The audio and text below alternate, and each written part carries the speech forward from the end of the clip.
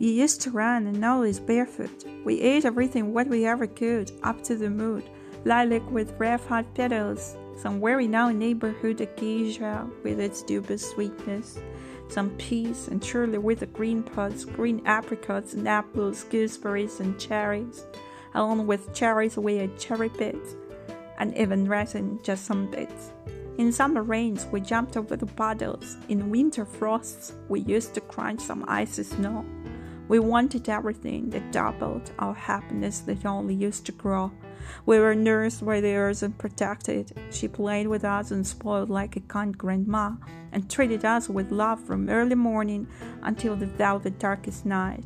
We washed our braids with the rainwater. The wounds were treated with a plantain. How I want to get back to that life, or sort of. What the happiness is, I can explain. Where the earth opened her palms to us, filled with wonderful gifts and treasures, treated generously and lovingly, with dusty but clean fruits without measure. We didn't used to clean, we didn't used to wash anything, we simply used to eat and go. Well, when was it? Long time ago, when all the trees were very tall.